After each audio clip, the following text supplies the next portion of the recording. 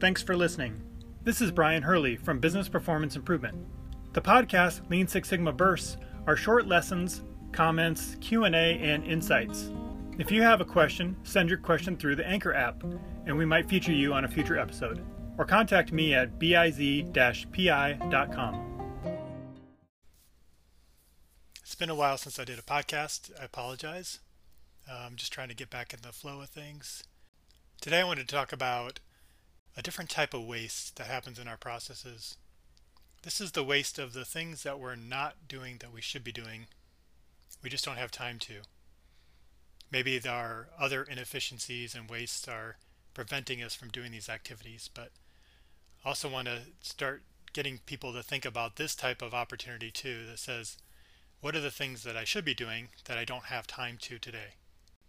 A lot of this is proactive work, things that we know we should be doing, would like to be doing, and for whatever reason, it falls to the bottom of our list of priorities. You would look at this as the important but not urgent type of things.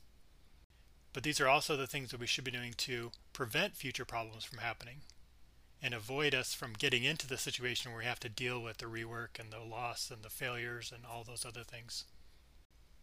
Some of those tasks may include monitoring data, looking at data proactively, running reports, studying the patterns of the data, performing change management, or getting people ready for new changes coming down the line, or getting them involved in potential changes coming through. Maybe just building trust with a team, checking in with them, seeing how they're doing, answering questions, answering concerns they have. A lot of times it just doesn't seem like there's time to do all that work, but most people realize and know that they should be doing that. And doing risk assessments, things like FMEA, failure modes and effects analysis, or other types of risk assessment tools, to take a step back and look at what potential issues are we going to have, how do we prioritize those in some way, and start to chip away at some of those issues so they don't turn into real issues down the line. And I find that trying to encourage teams to do that we run into this dilemma of not having the right time or availability to work on it. But if those things do happen, suddenly we have all kinds of time to do that. And it's too late then. So I just really wanted to talk about this idea that what does a good day look like? And look at the things that you should be doing from a proactive standpoint and some reactive. There's always going to be some reaction to what's happening.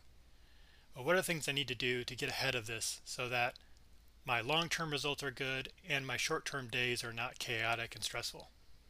And if we start to identify the things that are being left out of those activities, maybe we can start to find time and carve out time to make room for those.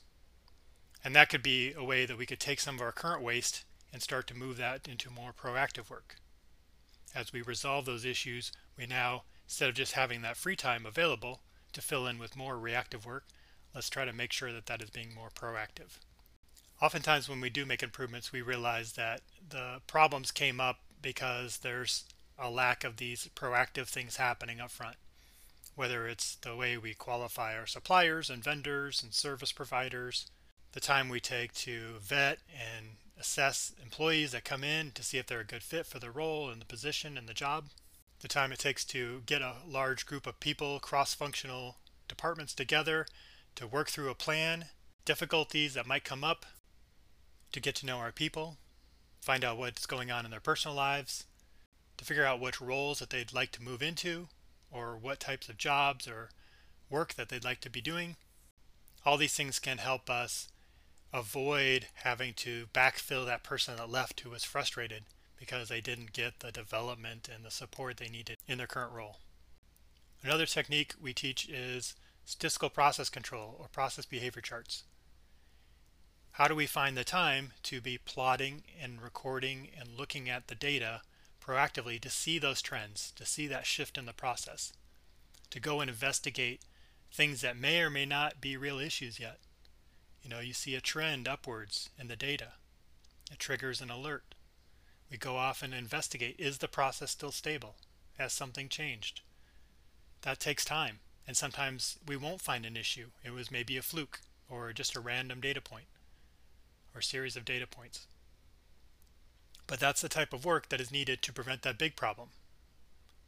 I'll add a link to a video that shows Honda and how they used control charts to identify a broken fixture that would not have been found right away had they not been plotting the data and looking at it. But those take time away from doing the actual value-added work, and so we want to be smart about how we use that time, but also know that it is important. We can't just react to the problems when it's visible to us. There are early indicators that if we're looking at the right stuff can tell us that things are coming down the line.